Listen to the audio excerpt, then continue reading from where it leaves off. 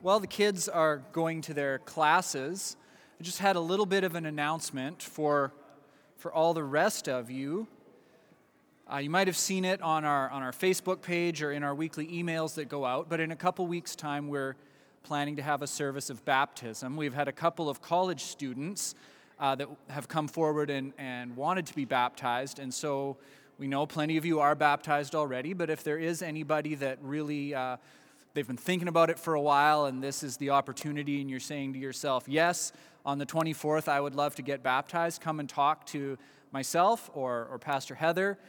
If you're still needing some time to think about it, or you're just not sure, or maybe that's too short of a notice if you want your family to come and be here when you're baptized, we will have another baptism service in the spring. We just kind of thought, hey, we should open this up to anybody else that wants to get baptized as well. So I believe there'll be a sheet out at the Welcome Center out there. If you don't get a chance to talk to one of us, you can leave your name and your contact info, and we'll get in touch with you. We're continuing our sermon series today, Walking with Abraham. And it gets pretty interesting today, and I hope you're prepared for that. But let's talk about hard things for a minute or two. There are different kinds of hard things in life, right? Some of these we can overcome more easily than other hard things. We just had the children up here. Think back to when you were a small child and some of the things that you might have found hard. Tying your shoes, for instance, was hard when you were little. Who remembers having trouble with tying their shoes when they were little? Right? Your tiny fingers are just kind of too small and not coordinated enough to make the loops and tie the little bow. I think we got a picture up there somewhere maybe. It's a complex motion. Think back to elementary school and middle school. Things like multiplication tables, doing your scales on the piano, learning the provincial capitals, all hard. Your brain just couldn't absorb all that information and keep it all straight. Or think back to high school, or maybe some of you are in college and it's still similar. Learning to drive, hard, especially if you're trying to learn on a manual transmission vehicle or relearn. Getting up the nerve to talk to your crush, hard. These are more complex things. They get emotional, right? Remember, if any of you had the experience of trying to learn to drive a standard, going up a little bit of a hill, maybe in Moose Jaw, getting to the top, the light's red, stalling when you try to get going, you get all frustrated, and the guy behind you's blowing the horn. It gets emotional, some of these things. They're hard. You told yourself, I'm never going to get this. It's too hard. It's impossible. But most of us as adults can now do things that when we were 6 or 10 or 16, we thought would be impossible, and we'd never do. And now we do them without even thinking about them. They weren't impossible, it turns out. They were just hard. And a little age and a little maturity, we did okay. Think back again, though, to when you were a kid. Anybody want to be an astronaut when you were a kid? Yeah, okay. Some of you maybe, if you're a little older, you remember like the moon landings and stuff, and others is just being an astronaut's cool, right? There, look at this guy. He's an astronaut. But did you know you can't just go be an astronaut? Turns out there are actually some qualifications that you can't do much about. You have to have 20/20 vision, for instance, and you can't be colorblind. And you can't be taller than 6'2". Space capsules are small, it turns out. So if you're real tall, no astronauting for you. And these are things you can't change, right? If you're 6'5", you can't shrink yourself down to 5'11" so you can be an astronaut. It is literally impossible, given the current rules, for you to become an astronaut. You just can't do it.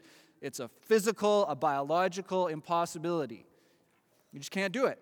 These are not characteristics that are acquired or changed. You're just born that way or you're not. That's how it works. I'm never going to play linebacker on a pro football team. Just not going to happen. And I'm okay with that. Some things are just impossible. And that's where we find Sarah and Abraham, especially Sarah, though, today. So, going to need some volunteers. I'm going to need 3 guys. 3 guys. We've got Abraham and Sarah already, but I need 3 guys to be the mysterious visitors. Hands up, anybody that wants to be a mysterious visitor. Cody, come on over here. Who else wants to be a mysterious visitor? I see some guys back there. Get up here. We need a mysterious visitor or two. Two more mysterious visitors. Come on down. Hands up, somebody, or I'm just going to pick you. Okay, we got another guy. One more guy. Come on down, Tim. All right. This is going to be good. All right, you guys come on up here. You don't actually have to do all that much.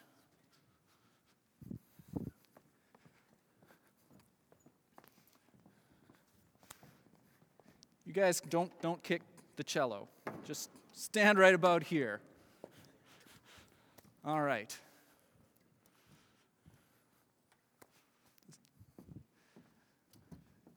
As this story is presented in Scripture, it's pretty comical, and we kind of figured, you know what, let's see how this actually plays out. So we left Abraham at the end of Genesis 17 with a promise that he and Sarah would have a son by this time next year. And this promise is repeated in today's passage. It seems that this visit from the Lord happens pretty quickly after the events of Genesis 17. There's like 13 years that go by between Genesis 16 and 17, but then it seems like it must be only a matter of days or weeks between 17 and 18, because it's still the same promise that Sarah will have a child within the year. So it can't be really very much time, just probably a few weeks. This shows us, however, is that now Abraham is back on track and walking with God. Things actually start happening again in Abraham's story. He kind of got off track with God, and we had 13 silent years. Now things are happening again. Okay, let's look at this story. It says, "The Lord appeared to him by the oaks of Mamre as he sat at the door of his tent in the heat of the day." So there he is, sitting by his tent. We have a place name, too, which if we're paying attention, that should clue us in as well that he's back on track with the Lord. Do you remember way back in Genesis 13, we read that he pitched his tent at the oaks of Mamre after parting company with Lot, and that he built an altar to the Lord there. And so he lifted up his eyes, and he looked, and behold, 3 men were standing in front of him. And when he saw them, he ran from the tent door to them and bowed himself to the earth and said, "O Lord, if I have found favor in your sight, do not pass by your servant." At any rate, there he is, sitting by his tent. And off in the distance, we'll just pretend you're further away. Okay, there you go. There are tiny specks way off in the heat waves on the horizon. And they come a little closer, and he sees that there's 3 men there, and off he goes to meet them. At least the narrator calls them 3 men. Things get rather mysterious rather quickly. And what we read about here is kind of standard fare as far as Middle Eastern hospitality goes. You'd bow yourself down. You would speak of your visitors in a very exalted sort of a fashion, and you'd speak of yourself in a very self-deprecating fashion.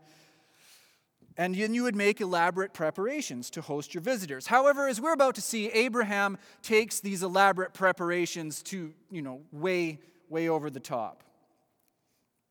So, Abraham says, "Let a little water be brought, and wash your feet, and rest yourselves under the tree, while I bring you a morsel of bread, that you may refresh yourselves. And after that you may pass on, since you have come to your servant." So they said, "Do as you have said." Now, it's interesting that right off the start, it says that Abraham only addressed one of the men, even though there's 3. That gets to be quite an interesting thing here. In the Hebrew, it's a little easier to see that it switches back and forth between singular and plural. As I said, it's mysterious. Now, preparing food wasn't something that you just did in a couple minutes in a pre-modern culture. They didn't have just some chicken nuggets that you pulled out of the freezer and popped in the oven. And even if they did, that wouldn't really be appropriate to feed to such honored guests. You guys are probably going to have to wait. You want to I guess you can have a seat down there. This is going to be a while, I think. And Abraham went quickly into the tent to Sarah and said, "Quick, 3 seahs of fine flour. Knead it and make cakes." Sarah, we got visitors. Sarah.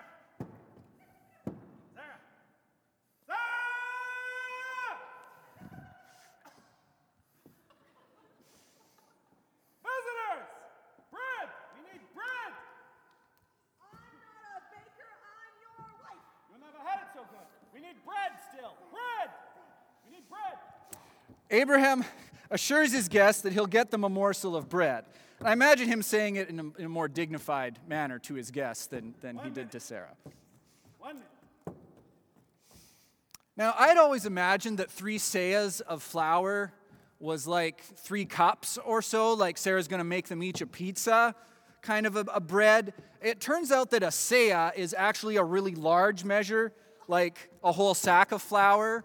A seah is like 12 to 16 pounds, and she's going to make bread out of 3 of those. So we're going to be a while there. Anyhow, Abraham ran to the herd and took a calf, tender and good, and gave it to a young man who prepared it quickly. Remember, Abraham's 99 or 100, so he's running to where the animals are to find a calf, get some servants, butcher it, and get it ready. Now, even if they're... I'm going to kill a cow. I mean, even if the animals are close at hand, you got to butcher, you got to kill the animal, you got to bleed it out, you got to butcher it, you've got to skin it, you've got to cut it up, you've got to cook it. He's going to be there. He's going to be there a while. And cooking it's going to take some time. So, I mean,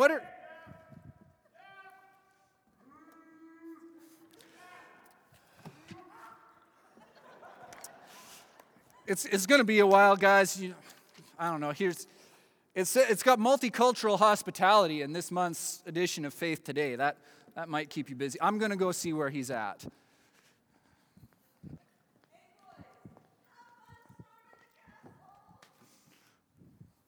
I mean, they are heading for Sodom and Gomorrah next, so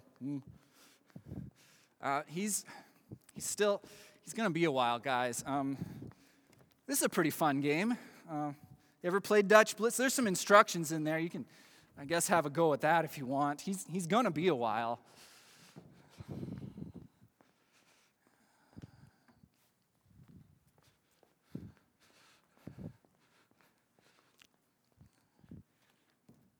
He's still going to be a while. You guys can probably go have a seat. Thanks, guys. Yes.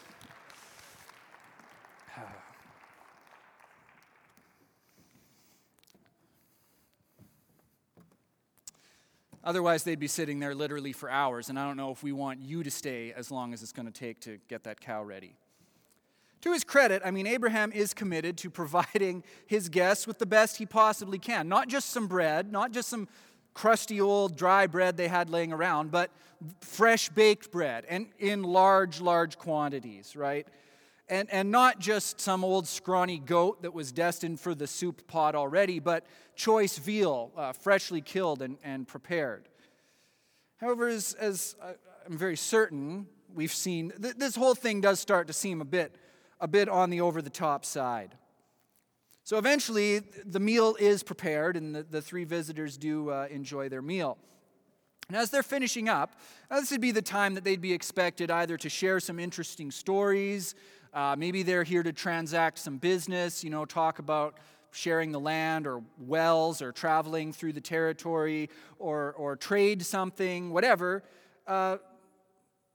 They ask kind of an unusual question, because up until this point, Sarah's just been in the tent.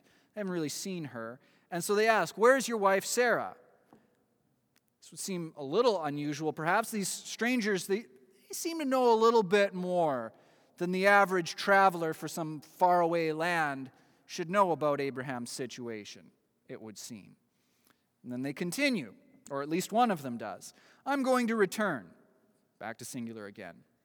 "By this time next year, you and Sarah will have a son." Now, where has Abraham heard that before? He's heard it just back 1 chapter, which is probably only a few weeks ago, remember, in Genesis 17. Within this time next year, Sarah's going to have a son. And so now Abraham knows these are not just ordinary travelers. The last time somebody told him this, it was God. If he hadn't clued in already that these mysterious strangers are not just run-of-the-mill travelers, he's starting to figure it out by this point. I also suspect that Abraham has a little bit of a lump in his throat for another reason, because it would seem that he has not yet told Sarah about this promise, as we're going to find out in just a few verses. This seems to be news to her. Now, Guys, we've all been there at some point, haven't we? Like, how am I going to explain this large charge that I put on the MasterCard this month? But the drill was on sale at Home Depot. So really, we're saving money by spending this $350. Really, we are, right? Guys, we've all been there at some point, haven't we? How am I going to tell her? You're waiting for a good... Do you do it when things are kind of not so good because, well, it's not so good? What's a little bit more bad news? Or do you wait until your wife's in a good mood to try to tell her, but then you risk like ruining a perfectly good day? I'm sure he was just trying to find the right opportunity and it hadn't come yet. And maybe he just wanted to wait and see if anything happened. Maybe he was just like, maybe I don't need to say anything. Maybe events will just happen. But in case there was any doubt, the narrator spells it out clearly. This is actually an impossibility. Not only has Sarah been unable to have children up until now, she is now past the age of having any hope of doing so. The NIV is quite polite. It just says she was past childbearing age. Whereas more literal translations are closer to the Hebrew idiom, the way of women had ceased for her. She's past menopause now. If she couldn't have children before, she really can't have children now. It's just biologically no longer possible. It's a physical and biological impossibility that Sarah will have any children. This isn't the category of difficult things that could be overcome, right? This isn't like you wreck your ACL, but with the right rehab and training, you can get back to where you can play basketball. Nothing Sarah can do will be able to make her have children at this point. It's gone from the realm of the difficult and the improbable and crossed over into the realm of the impossible. As we often find in Scripture, though, this seems to be the realm where God actually likes to work best. Again, as far as we can tell, this is all news to Sarah. It says in the next verses that she's been eavesdropping on the conversation at the door of the tent behind Abraham, right? So we could imagine his chair is maybe turned a little bit more. He's with the visitors. He can't see that she's like kind of peeking out, listening at the door. And so she starts laughing. And I imagine just a little bit of a laugh at first, like she's trying to cover her mouth and contain it a bit. But as they tell her this, it gets out of control and she can't stifle it anymore. And pretty soon the three guests hear her, even if they can't see her. These three visitors, who probably looked quite important, have trekked who knows how far, across the desert most likely. She and Abraham have run themselves ragged for the better portion of a day. I mean, you don't bake, 36 plus pounds of flour into loaves of bread in short order. You don't kill a calf and cook it in short order. You would expect that maybe these visitors would have wondrous tales of far-off places, some impressive goods to trade, important business to transact. Instead, all they really seem to have to say for themselves is to communicate the message that these two elderly people are going to be parents. Right? In a way, kind of anticlimactic, but in a way, actually quite wondrous. But if this whole story hasn't seemed funny up until now, this latter part should. Now, of course, Sarah's laughter is a natural enough human response.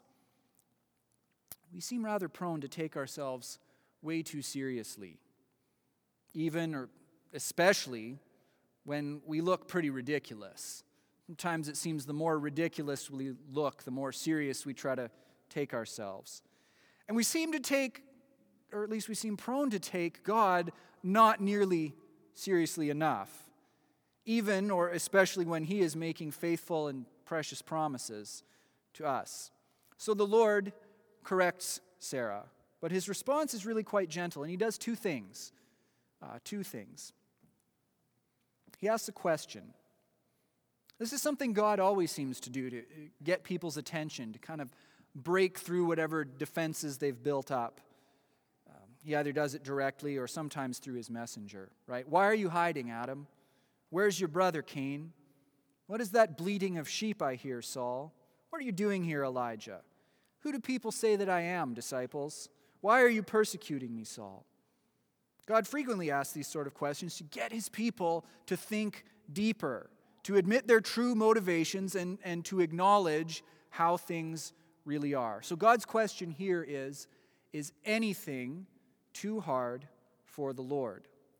And I'm sure Abraham and Sarah would have responded with, no, nothing is too hard for the Lord. And we would too, right? Many of us have been students at college level, taken Bible classes. We've been Christians for a long time. We know that that's the right answer. Nothing is too hard for the Lord. But will Abraham and Sarah actually believe that? Will they actually act like they believe that? Will we? The second thing the Lord does is he reaffirms the promise. The whole point of this section is basically just a reaffirmation of the promise God made in the previous chapter. There's really no new information added. It's the same promise. Within a year, Abraham and Sarah will have a child. It might be hard to believe. It might even be laughable, but it is God's promise. We can get so caught up in trying to figure out the identity of the three visitors, right? And commentators love to speculate on this. Is the singular figure, if you will, is that the Lord? And are the other two angelic messengers? Is it a pre-incarnate appearance of Jesus? Is it the Trinity? What's going on here? And we can speculate about that till we kind of miss the point, I think. I think the bigger point is that the Lord, in his grace and his patience and in his love for his servant Abraham and Sarah, went to visit them personally to reassure him and Sarah of his promise for them. God's promise to Abraham, it wasn't something he imagined in the previous chapter, like he had a weird dream or something, ate something that gave him indigestion and slept badly.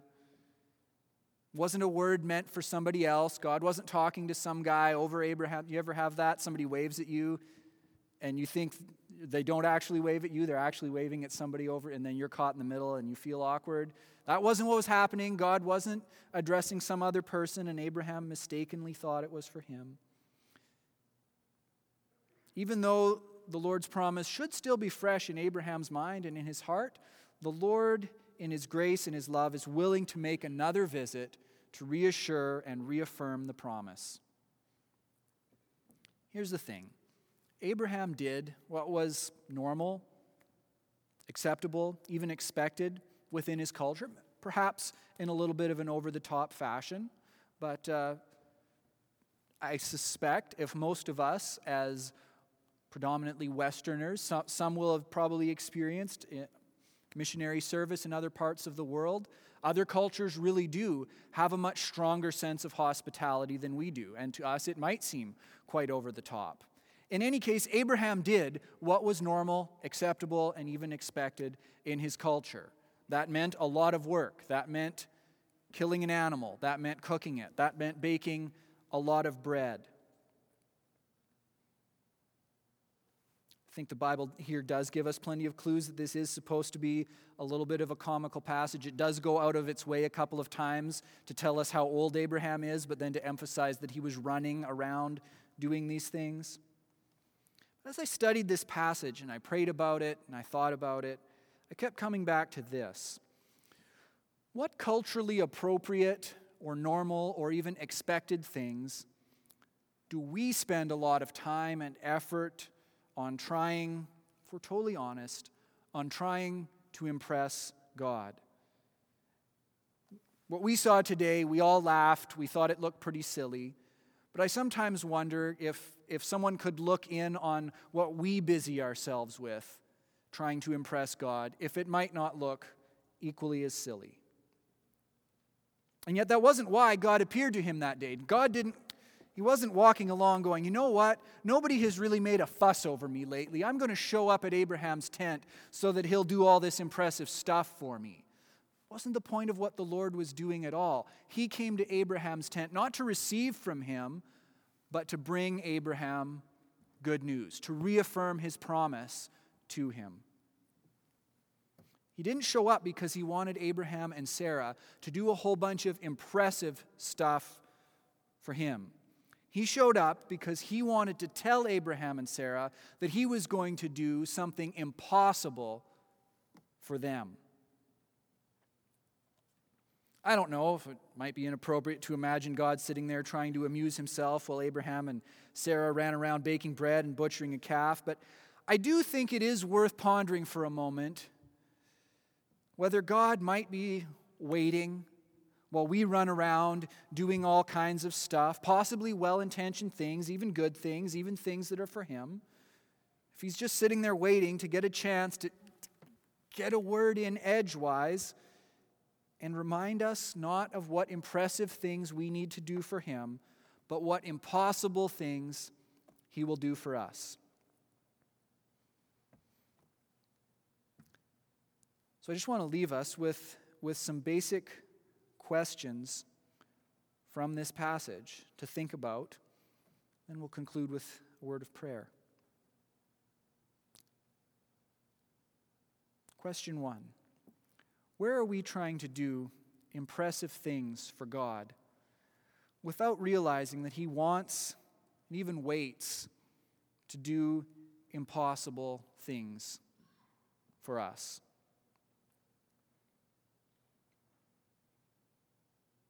And where, number 2, where in our lives, if we slow down from all that, is he already saying to us, here is my promise. And when we go, he responds with the question, is anything too hard for the Lord? Let's pray.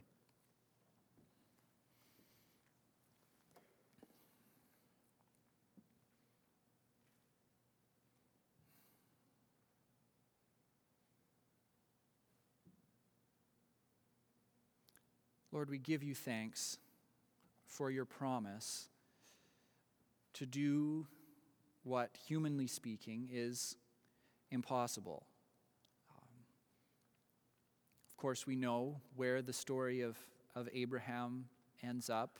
Think of the son of the promise that was born to them, his descendants, on down through the ages, and eventually Jesus our Lord. And if a couple that was elderly and advanced in years, having a child was impossible, we also think of the work that Jesus came to do, of freeing us from our sins, restoring us into fellowship with you. That truly was impossible. Was not something that we could contribute to, no matter how much energy we expended, how much running around we did, how many impressive things we did. It was not an impressive thing we could do for you, but an impossible thing you had to do for us, Lord. And so knowing that, we come before you today in faith and trust that you can still do what is impossible in our lives, whether that is our circumstances that we find ourselves in, whether that is healing we are looking for, whether that is reassurance that we truly are your children, reassurance that there is always a way back to you, even when we've gone astray. We come before you, Lord, and we place our trust in you that you can still do what is impossible from our point of view. And Lord, we also know that there are times when we get so focused on all the things that we believe we need to do for you, and we might never say it out loud that we're doing all these things to impress you or earn your favor, but we know there are times, Lord, when we need to set those things aside and let you get that word in, that word of promise, that word of blessing, that word that we are accepted regardless of all those things because of what you've already done for us. So may what we've heard today and this reminder to your servants Abraham and Sarah also be a reminder to us of your goodness, your faithfulness, your love, and your promise that you can and that you will do the impossible. We pray these things in Jesus' name.